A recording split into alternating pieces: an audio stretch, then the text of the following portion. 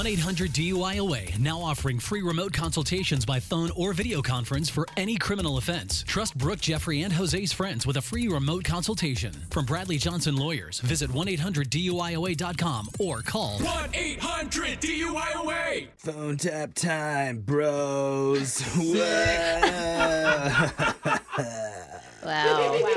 Crap boy Jeffrey. And today, we're going to call a guy who's going to a music festival with his buddies recently. Okay. Now that all makes sense to me. And on the way there, they got pulled over. Illegal substances were found. And even though he personally didn't do anything wrong, in fact, he didn't even know they were in the car at the time, he still ended up spending the night in jail. Dun, dun, dun. So what's a bigger nightmare than that?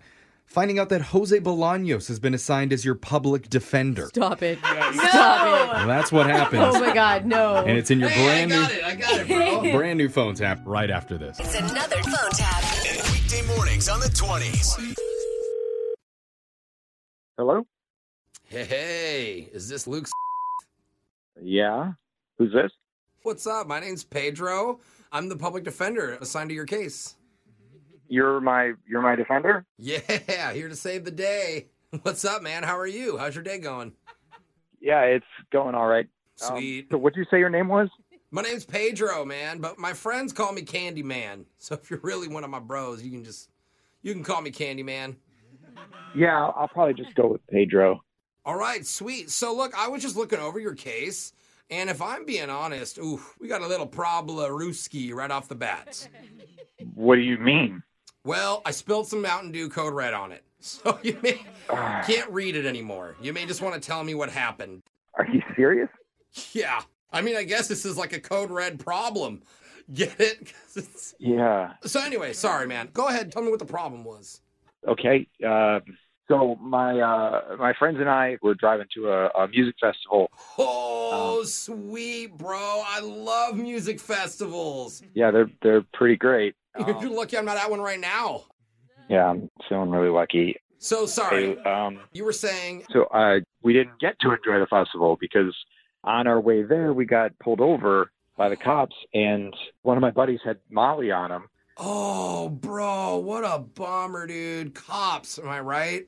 Yeah. Wait, you still got to go and rage at the festival, though, right? No, we got arrested. What? All of us got arrested. Bro, they locked all you up?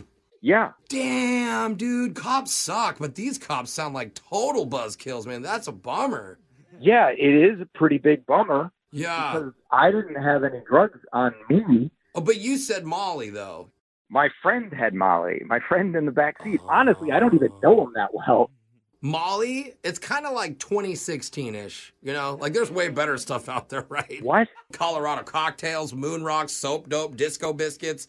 Oh, man, I'm kind of craving a disco biscuit. I'm sorry. I don't really want to talk about all the drugs that are at music festivals or the ones you may or may not have done. I want to talk about my case. My point was, like, there's just so much, like, better stuff out there to enjoy. Yeah.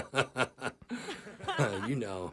I don't actually, and that's kind of the point, because I've been arrested for drug possession when I possessed no drugs. Oh. So I would really like to talk about that. Dude, you just made a good point.